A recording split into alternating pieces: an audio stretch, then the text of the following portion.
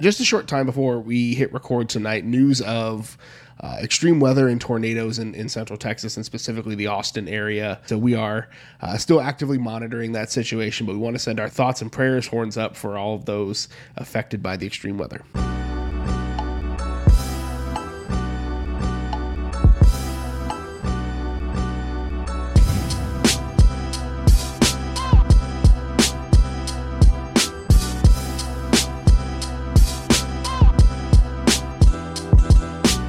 Welcome, everybody, to the Longhorn Republic, your source for Texas and Longhorn news, sports, and opinions with a bit of snark built in. We are a podcast of Burnt Orange Nation, and you can find more great Texas Longhorn content over at BurntOrangeNation.com. If you like what we do, please give us a rating or review on Apple Podcasts. Helps get the show out there.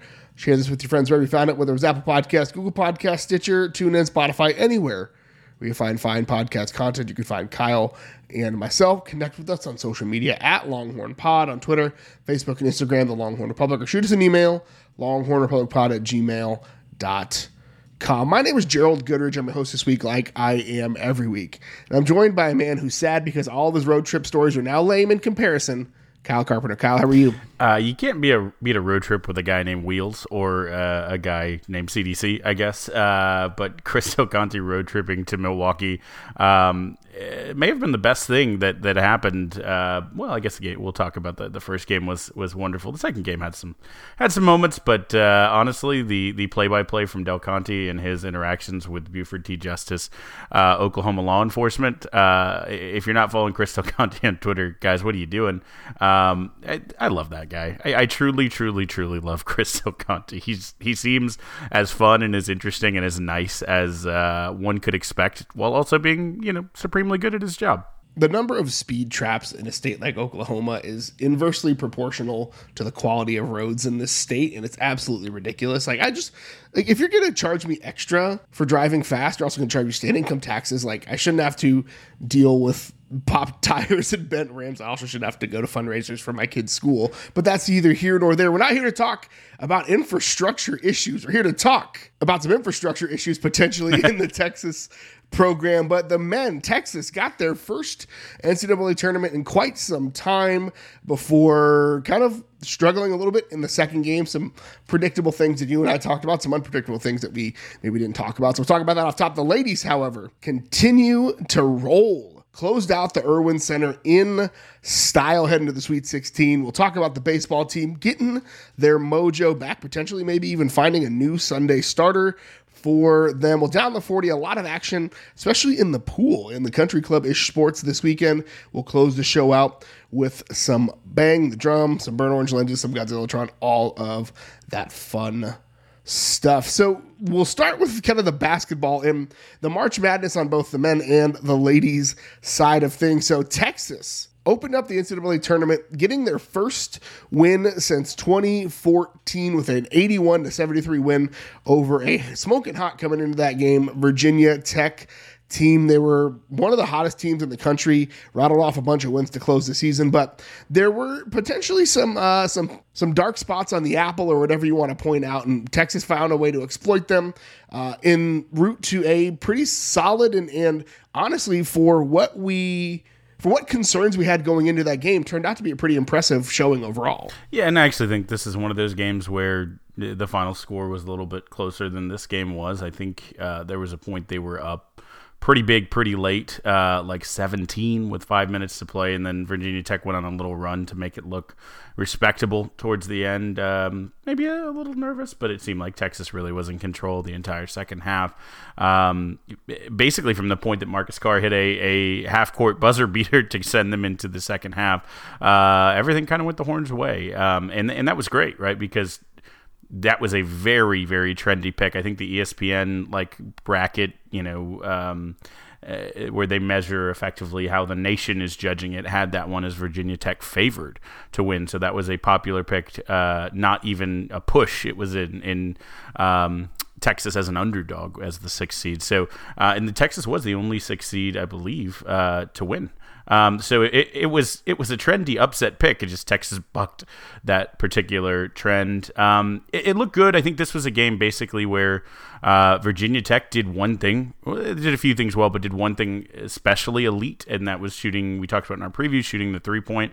And not only did the Longhorns run them off the 3-point line, holding them well below their season percentage, but also only allowed them to hit 4 in the game. But Texas went ahead and outshot them from the 3-point line. I don't know if everyone saw that one coming, with the Horns hitting double-digit 3-pointers, 10 of them, in fact, for the first time since the beginning of December against UT Rio Grande Valley. There was a game plan.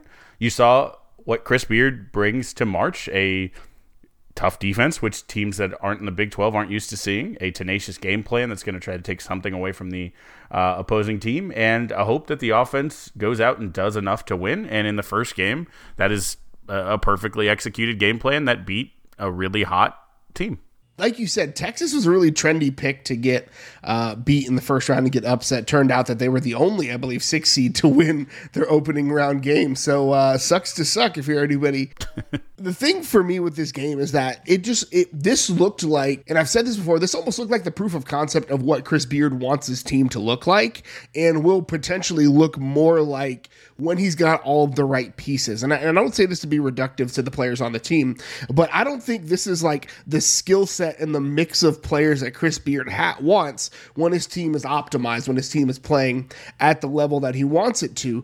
But we saw it against Virginia Tech, where they were able to play really swarming, ferocious defense. They were able to get after Virginia Tech and really capitalize on those mistakes that they made, while also playing highly efficient basketball. You and I have said it time and time again this year that the problem for Texas a lot of times, and we'll see this here in just a moment, is when you play that few number of possessions, you've got to hit more shots than the 35 to 40% that they do in some of these games. And so for Texas to really play at the level that they did, while also holding Tech, where they're like 4 of 12 from 3-point range, where Texas, I think, hit 10, which is absolutely insane. But like Andrew Jones, once again, was kind of the guy, and he really wanted to put the team on his back. I think based on some of the social media stuff, I think this is the last ride. He's probably not going to go in for another year of eligibility. But like Andrew Jones played his heart out, and Marcus Carr finally kind of got his groove back. We're waiting for the time when he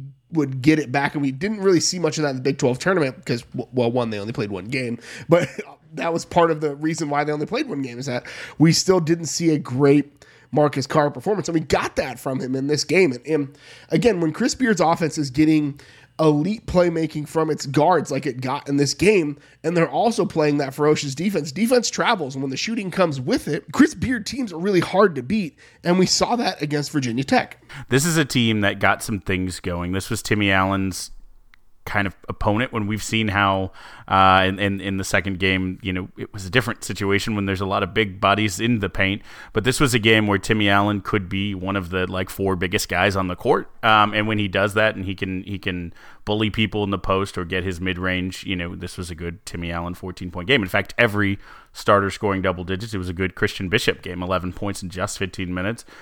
This was kind of a good everyone game. They hit free throws. This was just a good game that worked the way it should. And, I think coming out of it, there was this weird optimism. Well, if we beat one of the hottest teams in the country, maybe we can get through the matchup nightmare that we all saw, as soon as the brackets were announced in Purdue. I mean, it's not one, but an absolute monster of a 1-2 punch for a 6 seed was to have to go against those two teams, right? And especially for Texas. So to get through one, you thought, okay, we did something. And I think I was interested to watch the fan base react. There were some who just overreacted and said, yeah, we're going all the way to the Final Four, baby. This is easy.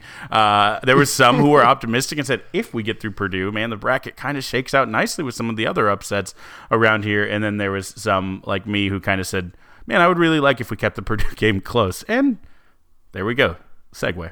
I don't know where to start with this Purdue game, but Texas lost to Purdue 81-71, which, depending on what chunk of the game you watched, the game either felt way bigger than a 10-point deficit or way smaller than a 10-point deficit. Which 20-0 run did you watch that allowed you to feel that way? But Texas, again, we said it before the game that Texas might struggle with some of the size in the post, some of the physicality in the post that Purdue, and we saw it not with Edey, but Trevion Williams coming off the bench and really sparking the big run that helped Purdue get back in this game. Texas was absolutely cruising early, and then went on a basically 10-minute stretch without a field goal. Purdue put together a 20-0 run over, like I said, about 9 minutes. I think it was like 9 minutes and 20 seconds or something like that, where they went from a 14-8 deficit to a 28-14 lead. And that was really where the game was. This is my firm conviction. We'll talk about the officiating here in a little bit, but like the game really was lost in that stretch, if you ask me. Here's what I'll say, Gerald. Yeah, I mean, historically, when Texas has that stretch, they've lost those games. Now, could this have been a different game if Texas didn't have that? Sure.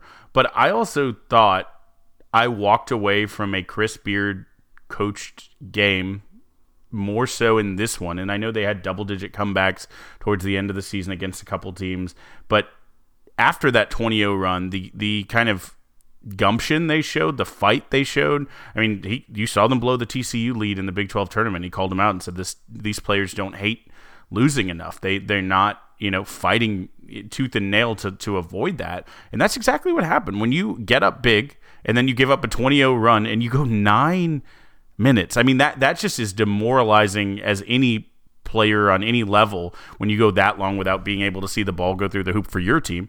But I mean, look, they fought back. Marcus Carr doing something. I mean, it seems that's a Texas point guard, especially. We'll talk about women's basketball as well, but hit a buzzer beater, 3 seconds left, I think, in the half, 36-30, to kind of give the mood that, hey, we might be able to do something in the second half.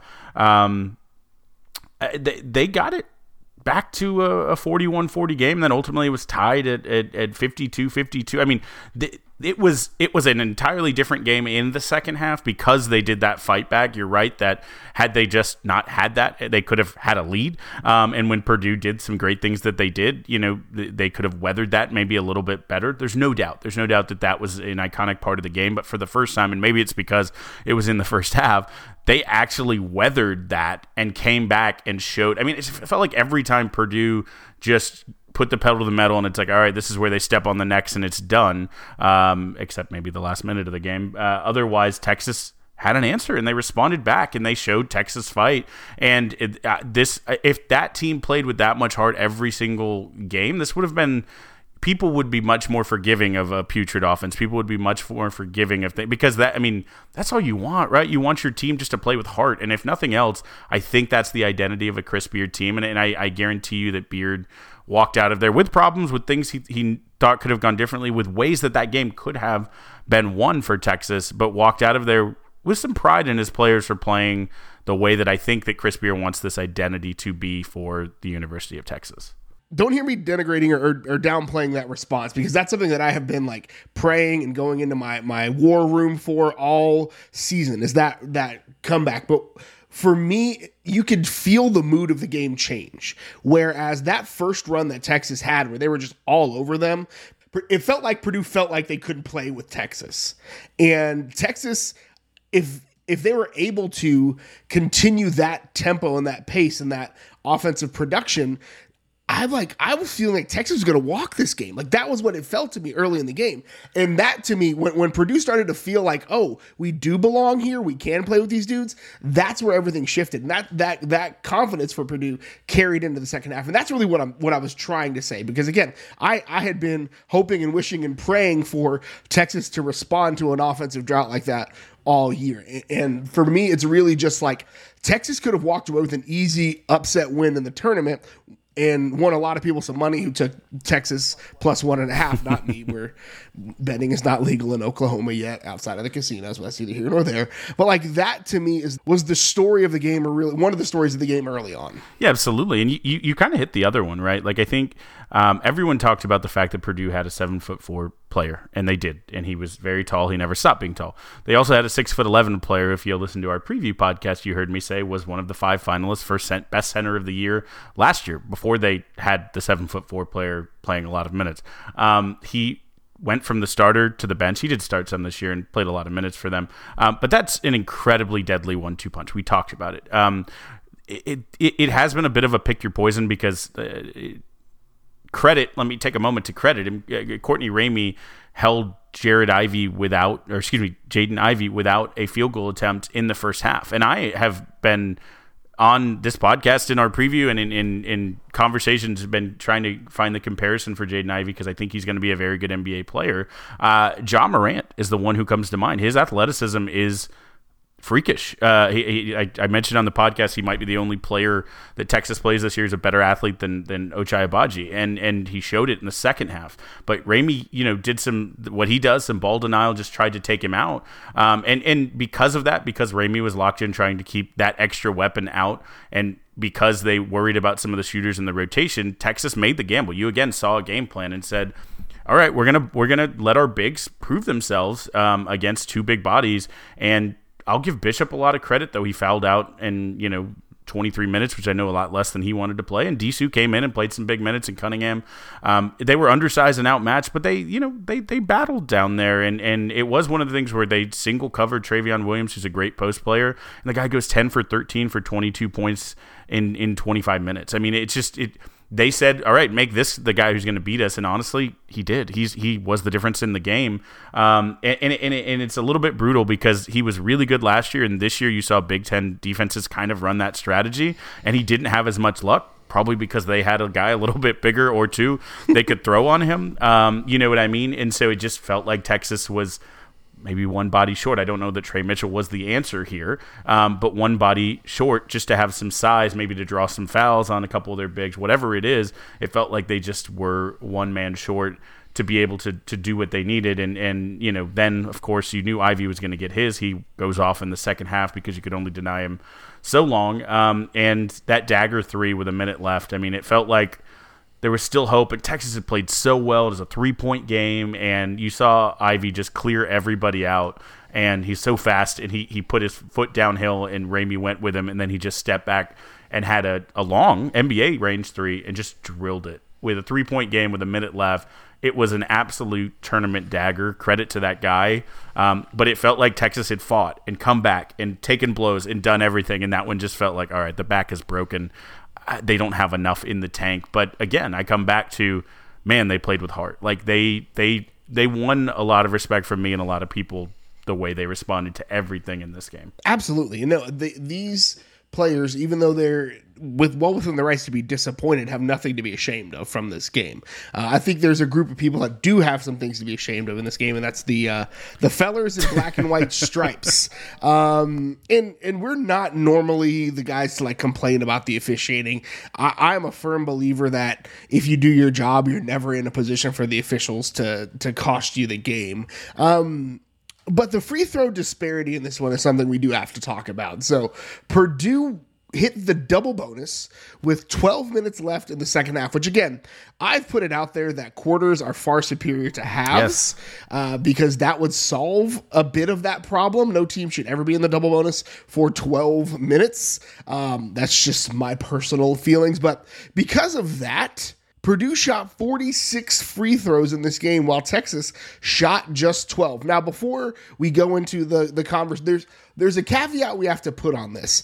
And I'm a firm believer that part of that is intentional and schematic from Texas. Yeah, when you're playing absolutely. a team that has a vast size advantage on you, you're going to be more physical. You're going to play a style of play, especially with the lack of free throw ability that Edey shows. If you're an old like Kyle and I, you'll remember the hack a Shaq strategy from the early 2000s. And that's a little what Texas did. And my issue is honestly not with the 46 free throws. It's with the 12.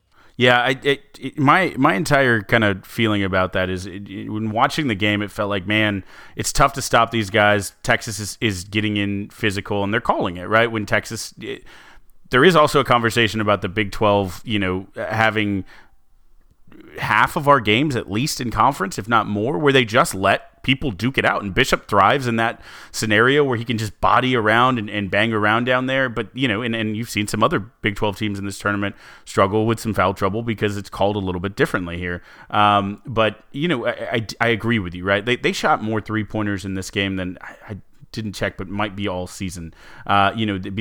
Basically the size and the fact that they sagged off and said, "Come in here, try to score over our Giants." Texas ended up taking just a ton of 3-pointers in this game, and so you're not going to get all the fouls there. But there were a couple calls that it's like, wait a minute.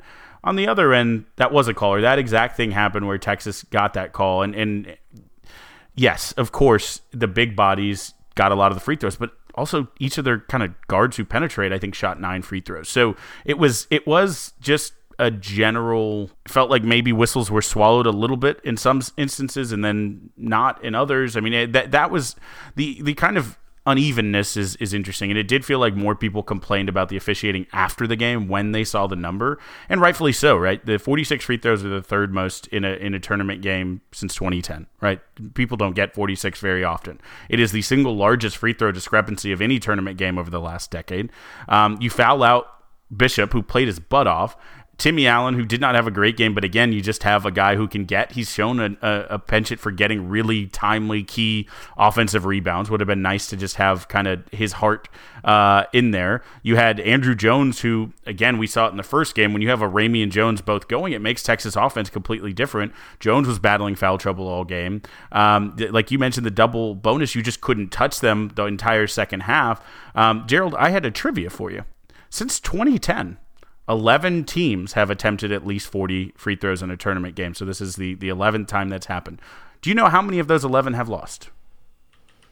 0. That's correct. It is 0. No one has ever, since 2010, attempted 40 and lost. So I mean, it's like if you're a smart coach, you just go in every tournament game and just figure out a way to either handshake the officials. I'm kidding, or just make your game plan where you just draw an inordinate amount of fouls, because you can't lose. If you're shooting 40 free throws in the type of game that the college game is played at in March Madness, you can't lose. And so I agree with Gerald completely that I wish the 12 was higher so this number wasn't so big, so it wasn't the only talking point, because there's a lot of other things to talk about. But it is a little unfortunate. It is unfortunate that will be the thing that people remember about this game. The conversation online was not, man, Texas battled back from a 20-0 run. The conversation online was not like Texas was in this game until the very end. The conversation was massive free throw disparity. Now, that conversation is also aided by the fact that, like, the officiating in the NCAA tournament overall has been pretty poopy, for lack of, I didn't say poopy when I was not podcasting. You can figure out what word I said there. But like, we saw it in the Baylor game where Baylor lost. Like, the officiating there was terrible and let Baylor back in the game. There were all sorts of weird. We saw it in the TCU Arizona game. Maybe it's the Big 12 teams. I don't know. Just the thought the Big 12 was 6-0 in the first round, and the NCAA maybe put the fix in. I'm not a conspiracy theorist, but I'd be willing to put on a tinfoil hat to have that conversation where they're just scared of the Big 12 continuing to solidify itself as the best basketball conference in the country. Maybe that's just me. Gerald, I'll just tell you, 138 points was the margin of victory in the first round for Big 12 teams, the single largest by any conference ever in the history of March Madness. Big 12 dominated the first round. So it's interesting that there was some officiating in the second round that was different. I'm not saying... In which two teams did Fox leave out of their college hoops graphic for the Sweet 16 this morning? Tinfoil, Iowa State and Texas Tech. I'm just saying, and if you hear Kyle and I defending Texas Tech and Iowa State, then you know this is egregious. If you hear those words coming out of our mouth, you know it's absolutely egregious, because the words get caught in my throat when I try to say them. But as a final kind of button on this, Texas had some performances from the guys that you know and love. Marcus Carr, 23 points, 7 assists. Andrew Jones, it was probably his final game in Burnt Orange, 17 points. Christian Bishop, 10 and 7 in 23 minutes before he had to sit on the bench. 16 assists to 7 turnovers from Texas. Again, 20-15 fast break margin. Like, again, this is what the Chris Beard teams can look like when they're chugging on all cylinders and not having to play against 3 extra dudes on the court. And this is also what Marcus Carr can look like all season. I think that's what people wanted and thought. I saw, I think it was the Texas basketball team either tweeted or Instagram posted something, Marcus Carr. They added a parentheses H, and it took me a second to actually get it, which I was disappointed in myself. But then it made sense. He played out of his mind. Honestly, in March Madness, he was exactly what we thought we were getting, or maybe better, because not only did he score, not only did he kind of limit turnovers, turnovers, but he also facilitated as well as he had all season, racking up assists. There's a reason that they had 33 assists to 16 turnovers in the tournament. I mean, that was what Beard wanted from his offense. They shot probably more threes than they would have desired, but that was what worked in game one, and that's what they had to do in game two. They got double digits in both of those. It took 28 to get it in the second one. But I mean, you saw something. And again, I keep coming back to it. The heart, the game plan, you could see where a few different guys, a few different pieces, it might look different. It'd be curious to see when the dust settles who comes back from this. We know a couple that can't or aren't eligible, but many have a choice. So we'll see what happens there. And just one final point on it. Purdue now takes on St. Peter, the Cinderella 15 seed. UNC takes number 8. UNC takes on number 4 UCLA. This is the least chalky, one of the least chalky, quadrants I've seen in a while, and that's why people are so frustrated because, I mean, whoever won this game has a pretty good path. You hope the Cinderella streak ends with them. You beat UNC coming back to down to earth maybe, and you're in the Final Four, and that's that's what makes it so hard. I kind of think Purdue will do both of those things likely. So who knows? Could it have been Texas if it were a different day? And everything they wanted to do went well, and the offense worked for all the minutes of a game, and their hack-a-shack strategy paid off a little better. I don't know, but it was a good game, and there's a lot of what could have been. But Texas got the monkey off their back. That's the other thing. I think I wanted 2 wins in this tournament, but I predicted 1. I think in all my brackets, I picked Texas to win the first game and lose the second. That's what happened. And look, it's been a long time since Texas won in March, and we should not settle for 1 win. But you have to start somewhere, and I appreciate that at least that Band-Aid has been ripped off. There's a lot to talk about and think about for next year.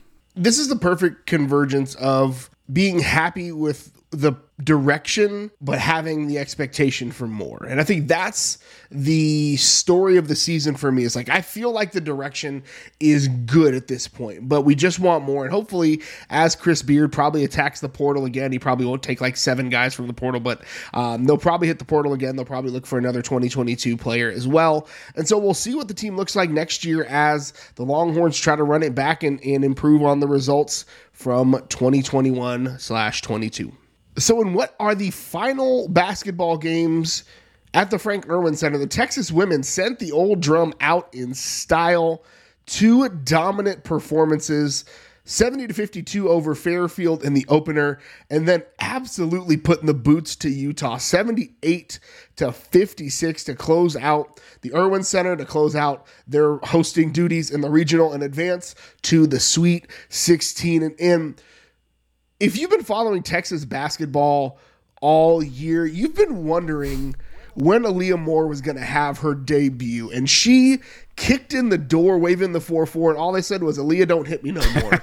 And that was the story of the weekend for me, is that she absolutely just came out and said, I'm here, and I'm going to be here for 4 years, and you guys have to deal with it. Yeah, I mean, you're absolutely right. I think this so far in this tournament has been the freshman playing like seniors. It has been Aaliyah Moore showed up in the Baylor game and announced herself. She said a season, I think it was her first double-digit scoring game. She's done that now 3 straight against Baylor, and in each we'll talk about the second game as well. But she set a new career high with 18 points in this game, her first career double-double with 10 rebounds. It's like, if you're a team and you're looking at the weapons that Texas has, and there's quite a few of them, and then you see Aaliyah Moore starting to play like, the player who's the preseason freshman of the year, which is an interesting award to award. But, they knew she was a great recruit. She's a top 10 recruit in every service. Some had her 1 or 2. So you finally saw it, just the footwork, the ability to grab offensive rebounds, the ability to finish through contact, to get to the foul line and then just drain all her free throws. She looked like the real deal. But here's what I'll say, Gerald. There are 2 freshmen here. One was an unknown entity that came on. The other, you talked about the preseason freshman of the year. The other is I think, in my opinion, the national, and that campaign is ongoing, but freshman of the year in Rory Harmon, who's only getting better with each game. And she also had a double-double against Fairfield, who had a really good point guard. We talked about in our preview. Fairfield had a point guard who was, like top 10 in assists, was scoring at a high rate. She didn't have an easy assignment, and Harmon came up and did what she did. 10 points, 11 assists, which is a career best. Just looked like an absolute floor general in this game. Paced the game well. Managed the ball, led the press, guarded the point of the attack against. We talked about it. Fairfield had a pretty good offense with not a ton of weapons, but a couple pretty good weapons. And I thought both freshmen were just unbelievable in this game when the lights were brightest. This was another journal weekend for Vic Schaefer. Again, if you're new to the podcast, I like to imagine that Vic Schaefer is a journaler, and I feel like these are two that when he goes back and reads the leather-bound journals in his office in his twilight years, in his golden years, he'll revisit these two games fondly, and it starts with, I think, the pace that was set by the guards, and it ends with the defense that Texas played, just absolutely shutting down what Fairfield really wasn't an equal match, but like Utah, Utah is an offensive freaking juggernaut, man. And Texas absolutely just said, not anymore. Like, I don't care what you're trying to do. You're trying to shoot threes, nah, play. You're trying to go down low, nah, play. They even there was a conversation on Twitter about Lauren Ebo and kind of her play in this game, because Texas kind of went a little bit smaller and pulled her out of the game schematically, and there were conversations about like, well, they should just pull her out of the lineup and play Matharu full time. And I'm like, no, like this is one of the reasons why I hire Vic Schaefer. Is because he makes these types of adjustments in the game, and he has a player like Lauren Ebo who's leading the team in rebounds by like 80. Like, she literally is 80 rebounds better than the next person on the stat sheet. So like, you don't bench her just because there's a schematic advantage to going smaller, because Utah is not going to be, and found zero success in trying to bang it down low inside. They were trying to shoot from the perimeter, and so her skill set, what she brings to the team, was not highlighted. And so that change, and again, bringing Matharu off the bench to really spark the offense, she kind of played that Ginobili role for all the San Antonio fans. Like, she really came off the bench and lit things up, and was able to push the effort for Texas, and really like the things took off, I think, at least from my estimation, when she came on the floor. Her and Aaliyah Moore as well, right? So if Matharu played the Ginobili role, which you know how much I'm getting giddy at this analogy, I love this, then Aaliyah Moore played the stinking Tim Duncan role, and not just because she had 21 points, set a new career high in third consecutive game, 21 points, 5 rebounds, and shot 90% from the field. All she did was get down low where Utah couldn't match her strength and her size, and it was Matharu with the energy, with the shooting, with the defense, and then it was Aaliyah Moore with anything that came inside. I mean, the story of this game is the bench scoring for Texas with those two and a couple others, outscoring Utah 44-10.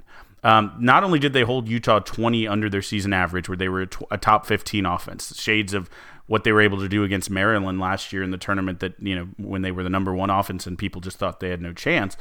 Texas knows how to strangle a defense, and you saw it with Rory Harmon going down to the floor, Aaliyah Matharu going full extension for balls, diving to take jump balls or balls, Harmon racing from a few feet back to chase someone down court. Admittedly, Utah's coach did a great job scheming against the full court press. They got a couple easy baskets, but they also had a lot of trouble. So if they could beat it down, they did that probably 6-8 points, but they also had turnovers that were uncharacteristic for them and forced into some things they maybe didn't want to do. So Vic controlled the game with his defensive plan, with the players executing it.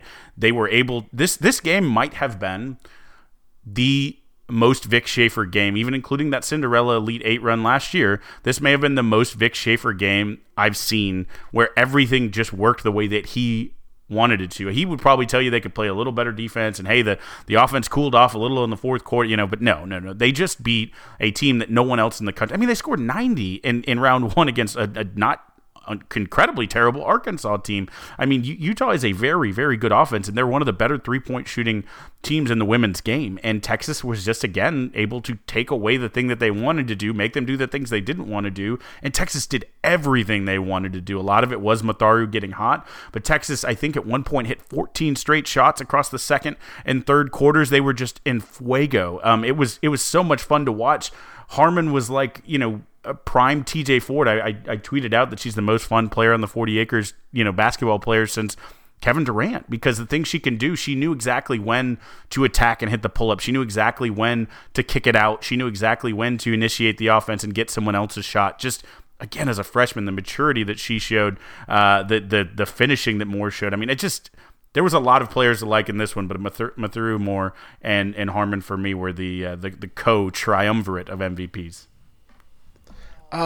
You could have just gone with a trio there, and that would have probably worked just as well. But it's neither here nor there. MVP trio sounds like a dish at Denny's, so I avoided that. It feels more like an IHOP thing. Where you get might the be three right. most popular pancakes. You might be right. That totally feels the MV trio. Get our three most popular breakfast entrees for $9.99 with a cup of coffee. It's not kangaroo meat. It's fine. I'm gonna cut that last part out.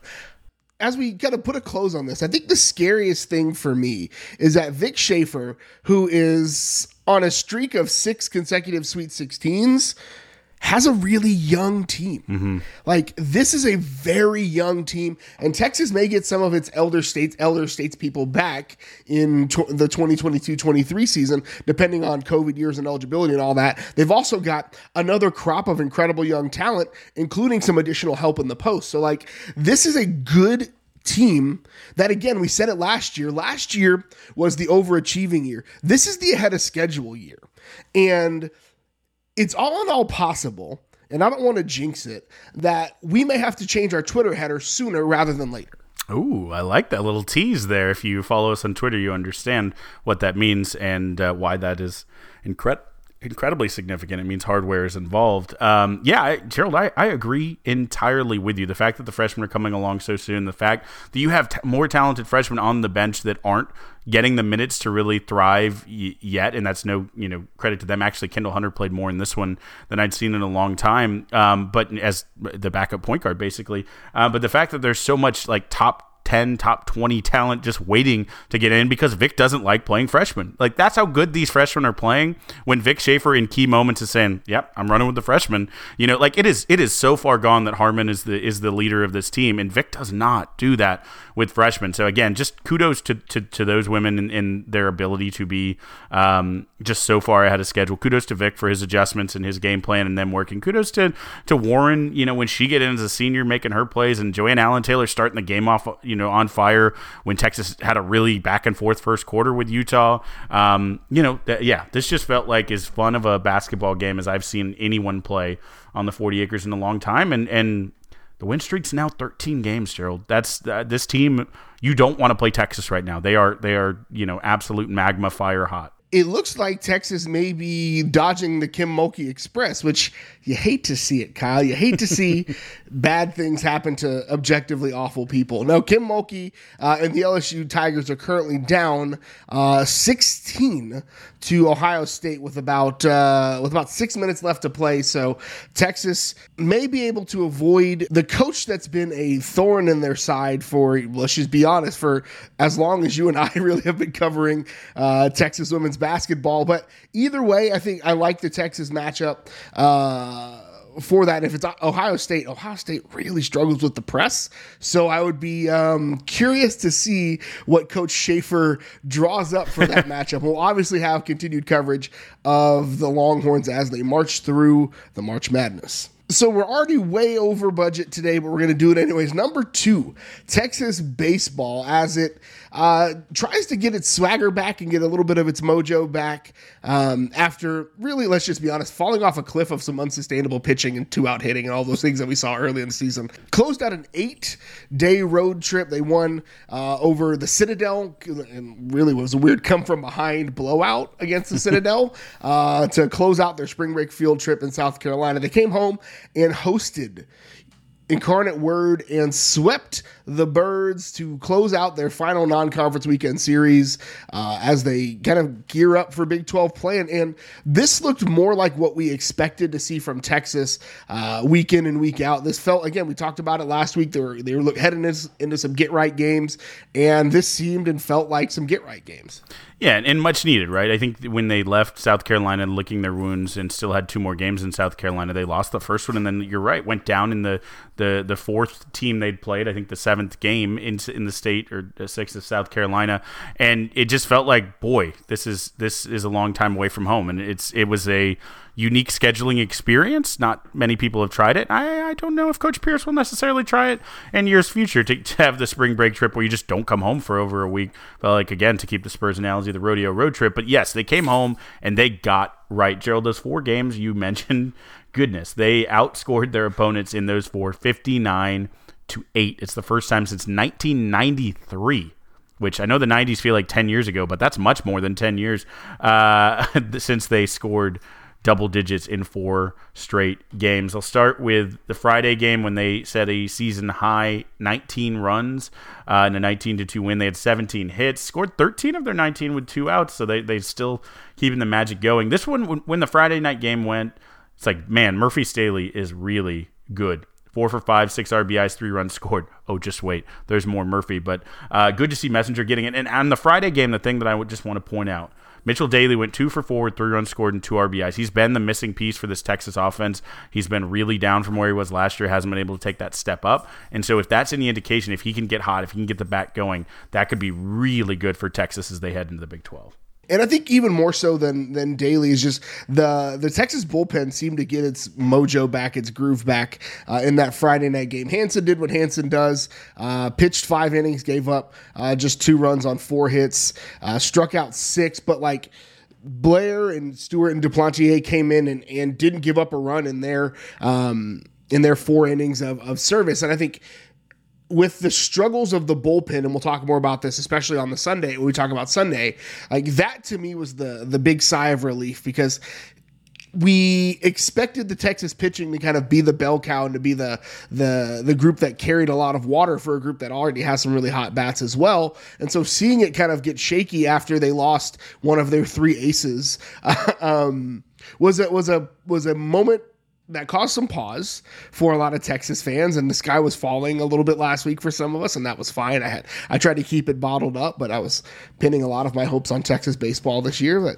That's my own fault for having expectations. But like, to see those guys and those arms get back to where they wanted to be and where they need to be for Texas to be successful was absolutely pleasant. And again, going into Saturday, the same thing. Tristan Stevens did Tristan Stevens things on Saturday, pitched 7 innings and pitched just 72 pitches, painfully efficient, which is what we like from our Tristan Stevens. In and out, or your money back. Yeah, no, it was a Stevens masterclass. I mean, it is just, you could set your watch to him, being efficient like that. It's so much fun to have a guy. And when we'll talk about the Sunday starter, when you have some now volatility added into that Sunday spot, coming out of Saturday knowing that's your most consistent guy, just wonderful. The bullpen also 1 hit in 2 innings. Faltini hit 3 for 4 in this one. Kennedy 3 for 5. He's quietly having a really, really, really good year.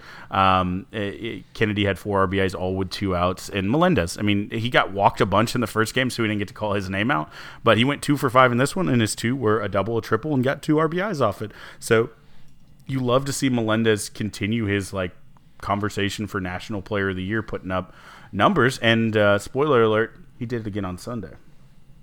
The Titanic definitely did go yard on Sunday, but it paled in comparison to the current Big 12 Player of the Week, who we talked about again. Murphy Staley went 3 for 4 with 3. All 3 of those hits went over the wall for 4 runs batted in. It's just the 6th 3-home run game in Texas history, which Tech's been playing baseball for a long, long time. But in spite of all that, for me, and I've alluded to it a couple times, is the performance of Lucas Gordon on Sunday, who, as Texas tries to figure out who its Sunday starter is going to be, maybe has thrown his hat in the ring and kind of put himself at the top of the stack for what Texas needs in that 3rd starting spot. We talked about it earlier this year in our preview, and we talked about it in a couple different game recaps. Gordon's a guy who they expect to be a starter next year. So this is a year ahead of schedule, but he has, Friday, Saturday, Sunday starter stuff, but has starter stuff. And so he staked his claim with 7 career high, 7 shutout innings, got his first career win. And the thing that you love, like you said,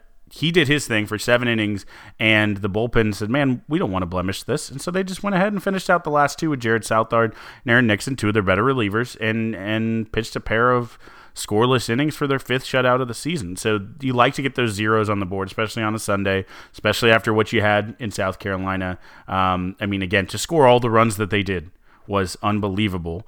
59 of them in the past 4 games, but I'm almost more excited that they were able to get a 0 here. Maybe they can get another one or another low number in their midweek and then go into Big 12 play with the arms feeling confident. But I just want to say, Gerald, we thought last week Melendez's Titanic numbers were as good as it gets. I might argue that Murphy Staley's Big 12 Player of the Week stats this week are some of the best week of Texas baseball hitter, like Texas hitter I've seen since I've been watching this team. He hit .545 with 4 homers, 14 RBIs, 6.15 on base percentage. He actually stole a base. He had a single, stole second, and then got driven in from there. His slugging was 1.182. Like, he just was seeing the ball look like a beach ball. He said he'd never had a 3 home run game even in Little League. Murph Dog quietly, people have been talking about Melendez and Faltini's been hitting home runs, but quietly Murph Dog is by far the best hitter on this team right now. He's leading the team in multiple categories. He has 9 doubles, hitting .458 on the season, Gerald, almost 500 on the season as he gets close to 100 at bats. He is crushing the ball, and it's wonderful to see that it's not just Melendez, but there's other bats stepping up big. The bats can really carry Texas, I think, through Big 12, especially, again, as they still try to figure out and make sure that 3rd starting spot is solidified. But they've got one more tune-up before conference play, taking on Central Arkansas at home. That's the 23rd game for Texas in 33 days, 13 of which have been in hotels. So it'll be nice to get a little bit of a respite from that before heading back on the road to Lubbock, which is a fun road to drive to open Big 12 conference play this weekend. So now's the part of the show where we quickly navigate through all the people moving quickly around the campus, and we down the 40. And we've got to start with Texas women's swimming and diving. Had high hopes for the year, and I think delivered on those high hopes. Women's swimming and diving finished as the national runner-up behind UVA, but this may be important toward the end of the year, ahead of Stanford for their best finish since 1994. Kyle, there are double-digit All-Americans and about 3/4 of a dozen 8 honorable mention All-Americans. Texas also in this put up 5 program records in the NCAA tournament. So a lot of honors around the pool and the natatorium for the ladies. And not only, like you said, Virginia was so good. They deserved their national championship. But to move from 3rd to 2nd, where you get that silverware, that runner-up, in those beautiful Directors Cup points, they were coming into the last day in 3rd place behind Stanford. They made the push. They passed them. They couldn't get Virginia in the top spot, but they passed Stanford to get that 2nd spot. And it was beautiful. Their best finish since 94. It feels like Capitano is so close to getting one of those national titles that Eddie seems to be hogging on the men's side. But yeah, this was an incredible performance across all 4 days. And like I said, especially that final day when they were competing to get to that number 2 spot at least. And they did it, and they looked fantastic. And kudos to all of the multiple All-Americans, the program records, and all just the incredible performances in the pool. So the men will be in the pool this week, Thursday, in Atlanta. Texas qualified 19 swimmers and 4 divers, which is the most out of any school. Texas hoping to extend its streak of championships for Eddie Reese, who decided to unretire to just continue to try to rack up that hardware. So we'll hopefully see them at the top of our Twitter profile next week. Men's tennis stayed in Cali. They went out there for a California, can't say two-step, but they were they played 2 different teams in California. They took on number 9 USC, beat them 4-3 on Tuesday. Little spring break in Cali, and then stayed there and played Pepperdine, who's number 21, beat them 5-2 in their efforts. You kind of wish they would have played 3 in California, so you could have called it the Cali Tri-Tip. That's a regional barbecuing joke that some of the barbecue heads are oohing about. So next up for Texas, they host number 37 OU to kick off Big 12 play this week. On the ladies' side, already in Big 12 play, number 6 Texas women's tennis beat West Virginia just blasted them 7-love, won all 7 points, then headed to Ames to take on Iowa State and beat them 6-1. Just absolutely incredible performance on the hard surface. Yeah, beat number 20 Iowa State pretty convincingly, clinched it 4-1, finished out and won everything 6-1. I think they're looking fantastic, and I'm rooting very hard for this team, and not only because Sabina Zainalova is an absolute hero. Next up for them, they're staying on the road. They're going to Oklahoma to take on the Sooners and the Cowboys, really other direction. Going to the Cowboys first, Stillwater, and then Norman Friday and Sunday. What do you call an Oklahoma double, Gerald? I mean, you've been there long enough. It's not a Texas two-step. It's not a Cali tri-tip. What do you call an Oklahoma double? Kyle, I plead the fifth on that one. If you don't remember my, it's a good joke setup. But my wife and all 3 of my children are from the state of Oklahoma. As an expat living abroad, I understand you have to make the locals happy. I get it. Number 13 men's golf finishes second at the Omni Tucson Invitational with a team 32 under over 3 rounds. 5 of the top 13 teams in the country represented, including 3 of the top 4. Strong performance from Texas. It's crazy what happens when the Cooties get back in the swing of things, Kyle. Well, one Cootie, they're hoping to get the second Cootie back in their next, not next week, but 2 weeks when they are back on the course in Georgia. But Parker, yes, you're right.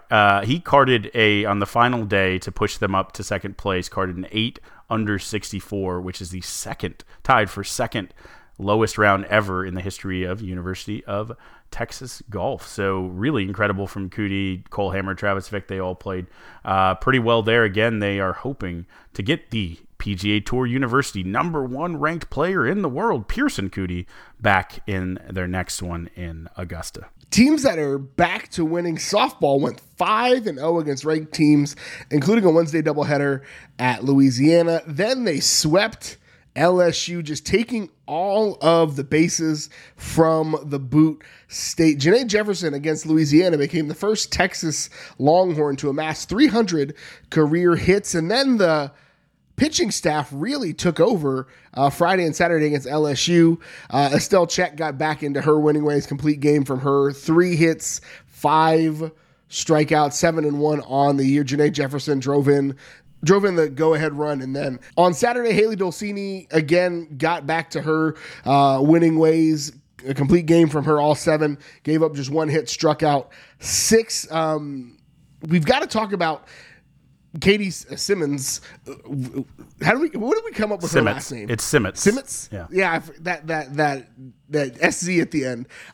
But she hit 2 home runs in that game to really put the team on her back. She's just kind of a shoo-in for freshman of the year at this point. Like, it really feels like there's not another freshman playing at her level, which is just absolutely incredible. She's just blasting the ball. It's funny to watch the 2 competing social media accounts. The Texas baseball team will get someone dumb enough to run on Silas, and they'll tweet out, "Don't run on Silas." And then Katie will throw somebody out on the softball diamond, and they'll tweet out, "Don't run on Katie." It's funny to just have 2 absolute aces behind the plate throwing people out. And while Silas is batting well, Katie is out of her mind as a freshman, just smacking the ball around the park. In the pre-COVID days, I would love for those 2 to team up for like an NIL thing with Golden Corral, and like people running for another plate and them throwing a roll at them. It would be a perfect commercial. I have it all worked out in my head. It's just where my head goes, because my head is a weird plate. But plate. See, can't get away from it. Those 2 shutouts, though, were the first time LSU has been held scoreless since 2017. They're usually an offensive juggernaut, but not to Texas. We saw some of that offense from them on Sunday. Texas trailed 10-9 in the bottom of the 7th with 2 outs on the board. If you don't remember, softball only plays 7 innings, not 9. So Janae Jefferson, friend of the show, friend of ours, reached on a fielding error with 2 outs on the board. Mia Scott advanced her on a single, and then Mackenzie Parker said, "Don't worry about all that," and blasted a double into left field. Both of those scored for a walk-off 11-10 win to secure the weekend sweep over a kind of an upset over ranked LSU. Yeah, I mean, a really incredible week for them. So Texas baseball, with their good week, moved back up to number 2 in the RPI.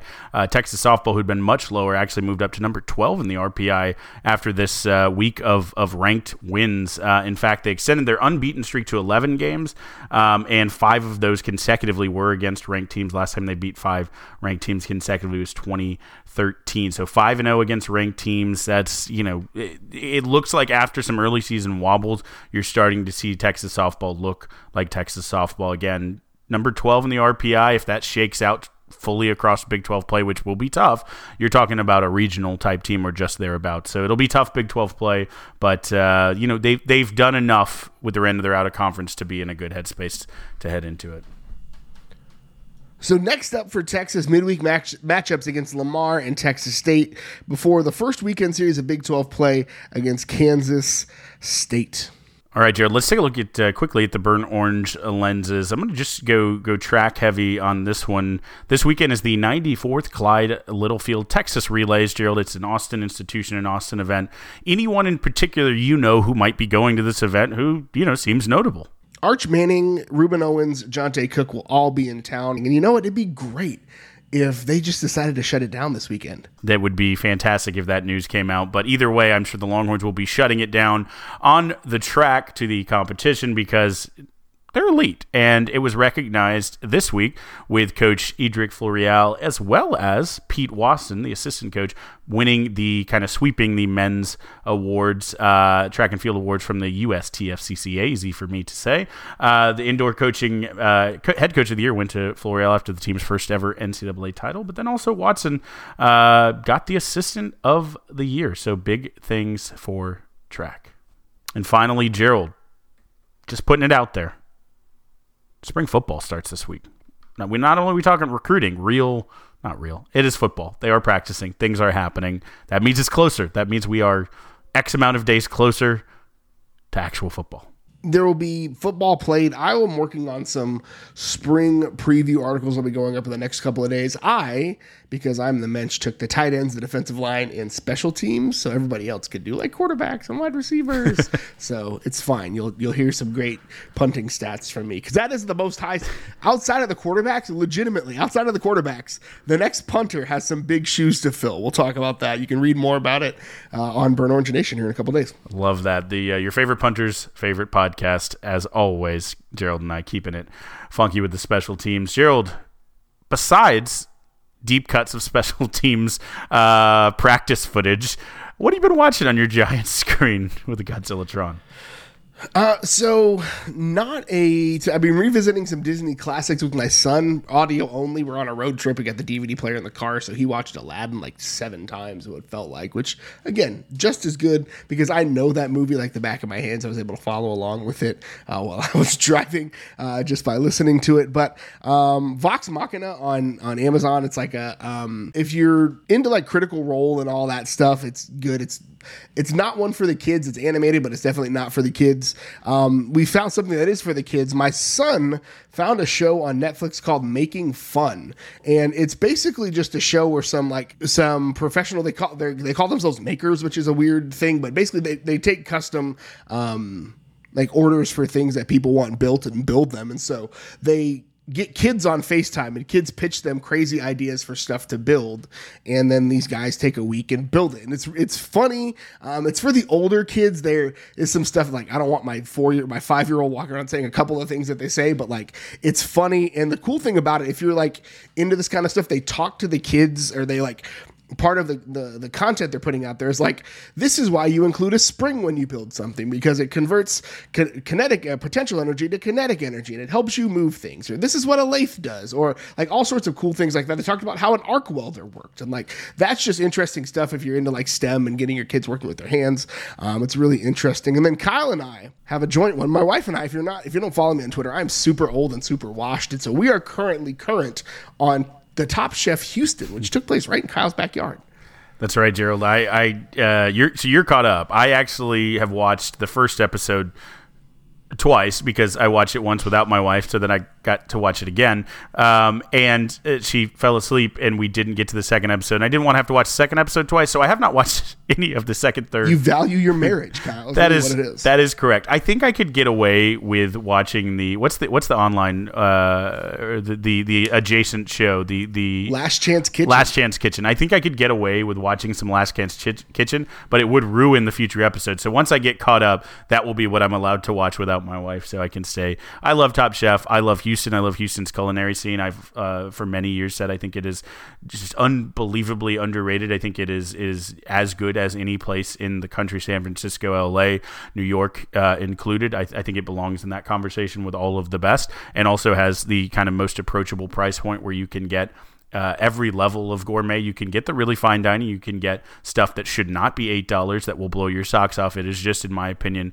America's most interesting and great food city. And so I am very proud of my new now hometown, over a decade hometown, and have been waiting for this since they announced it, just with bated breath. So I will quickly probably get caught up this week where we can talk about it, Gerald. But I am very, very excited that Top Chef finally came to Houston. I didn't watch anything else. A lot of basketball. Lot of basketball. I have been working just an inordinate amount from home mainly, but working a lot of hours, and so I have not used all of my PTO. I'm at my max accrual, and my boss keeps telling me take some dang PTO. So I did just that. I took Friday off and just watched basketball. I actually took off early Thursday and watched basketball. I watched as much of this tournament as I have in years. It was fun. It was nice. So yeah, I watched so much basketball, but we all did. So I'm not going to talk about that here in the Godzillatron, but it's fun, man. March Madness. I watched a ton of the women's March Madness, just random games. I mean, it's fun. This is one of the best times of the year. I absolutely watched a ton of basketball as well. The advantage of working from home, right? I don't have to take Thursday and Friday off to just watch basketball. I can have it on in the background while I'm working. Kyle, here's a little teaser to get your wife motivated to catch up on Top Chef. Episode 3 of Top Chef Houston. They do an Asian night market. Just throwing that out there. Get excited for that one. It's real good. But now's the part of the show where we honor one of the best traditions in all of college athletics, Big Bertha, and we bang the drum. Brought to you by Joe Ruiz. So Kyle, what are you banging the drum on this week? I referenced a little bit of this earlier, but I am just so incredibly proud at the tradition of the University of Texas student athletes being both students and athletes and having opinions. And I mean, I remember, I think I've told this story on this podcast, but renowned UT professor David Lottie coming into a freshman leadership organization and just basically like rollicking us, saying, freshmen and kids and movers and shakers back in my day used to stand for something on this campus. They stood outside the president's office and protested and shouted, and they stood for things and they cared.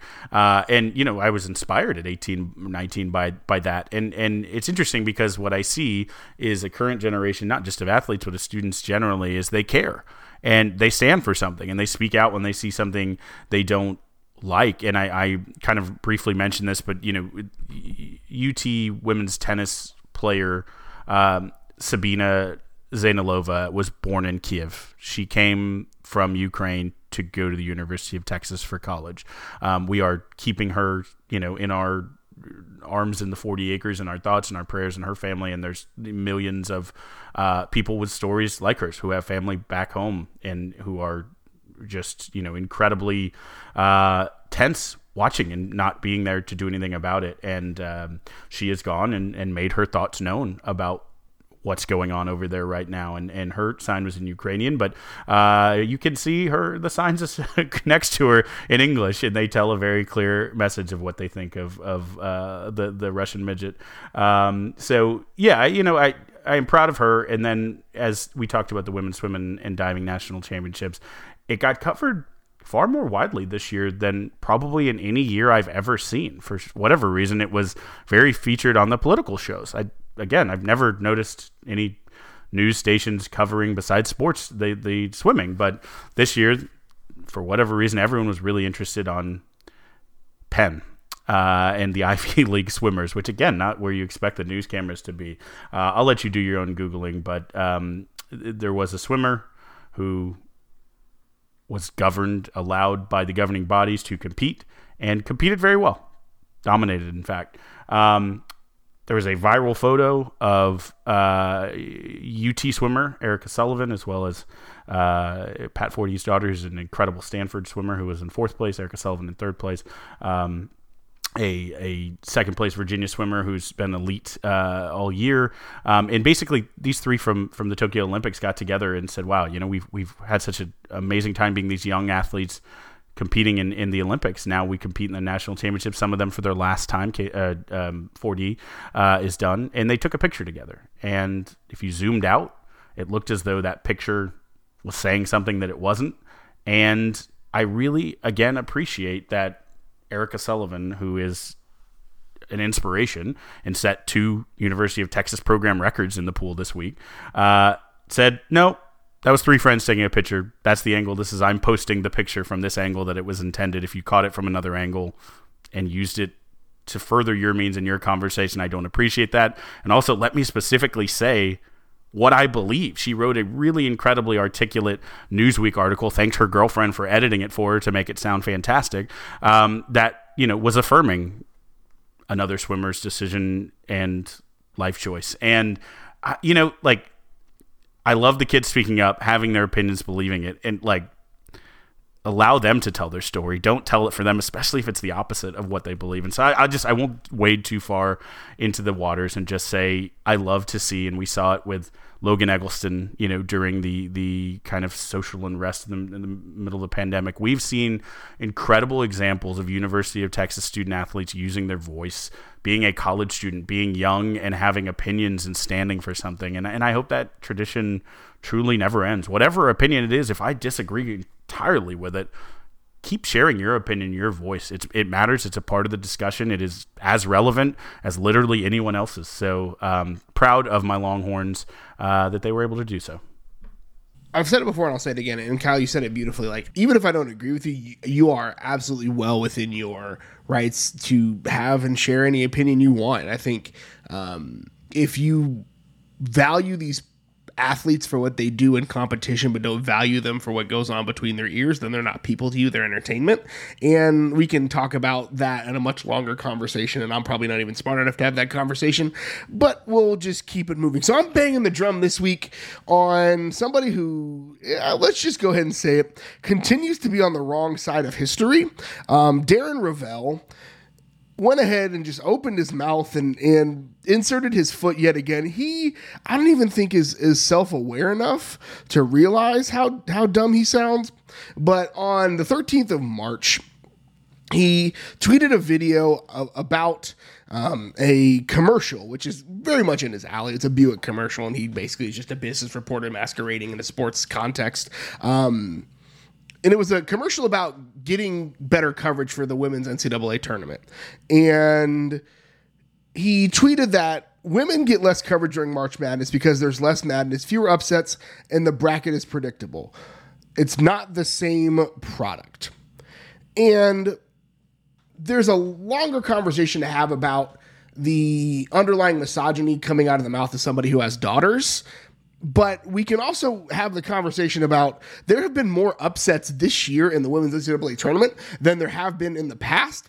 And I feel like these women, maybe they didn't see Darren Rovell's tweet, but they felt it deep down in the deep downs and wanted to help me dunk on this man. Darren, when you have opinions, remember, you're always wrong. Go against your absolute normal instinct and say the opposite thing. Because your commitment to being on the wrong side of history continues to amaze me. Like, it has to be a bit at this point. You are so good at being wrong that you just have to be doing it on purpose. The women's game is not an inferior product. Just because you don't have the ability to understand it, because you can't see what's happening on the court, you can't understand it, that's not on them. That's on you. That is a you thing, not a them thing. These ladies, these athletes, regardless of their gender, these athletes are putting on a hell of a show. And for you to sit from your couch in your 7-second 40 behind to say that about these women is absolutely inexcusable. And you don't listen to this podcast, but I know somebody's daughter does. There's a reason why we cover these things. There's a reason why Kyle and I do an hour and 15-minute podcast, because we want to make sure that all these athletes that are putting their blood, sweat, and tears on the line, who some of them don't even get full scholarships to do this because they love the game, get the shine they deserve. So Darren, I invite you, next time you want to open your mouth and say something stupid, think twice, my man. Think twice. Yeah, women's sports are literally 1,000% equally as important and as justifiable of coverage and attention as men's sports. To say otherwise is just so incredibly evident of the larger problem that Ravel and others like him uphold. And if, like me, you were pretty wrecked when you had Iowa going deep with Caitlin Clark leading the NCAA women in scoring and assists. She's the first player to ever do that, either men's or women's. She led the country in both scoring and assists. Iowa seemed like a shoo-in as a 2 seed when my bracket was busted because Creighton had a player who transferred from Iowa, wasn't getting the playing time, and goes off with a career high and also a game-winning three-pointer against her old team to upset the 10-2 over a lot of people's Final Four pick in Iowa. That's fun. That's madness. It was wild. It was one of SportsCenter's top plays. It was great. Like, what are you watching? You're an idiot. Anyways, watch women's basketball. March Madness. There are 2 March Madness going exactly right now, and they're both fantastic. You should watch both of them equally. And Texas has a legitimate shot at winning a national championship in the women's March Madness tournament. So we all have a vested interest in watching. But that's all we've got for you this week. Kyle, where can good folks find you on the internet? You can follow me on Twitter at Kyle Carbon. You can also follow the Texas Pregamer at Texas Pregamer. You can follow me on Twitter. I am at GH Goodrich. Follow the show on Twitter at Longhorn Pod. Facebook and Instagram, The Longhorn Republic. Or shoot us an email, longhornrepublicpod@gmail.com. Thank you so much for tuning in again this week. And until next time, hook 'em. Hook 'em. Rory Harmon's the most exciting player on campus.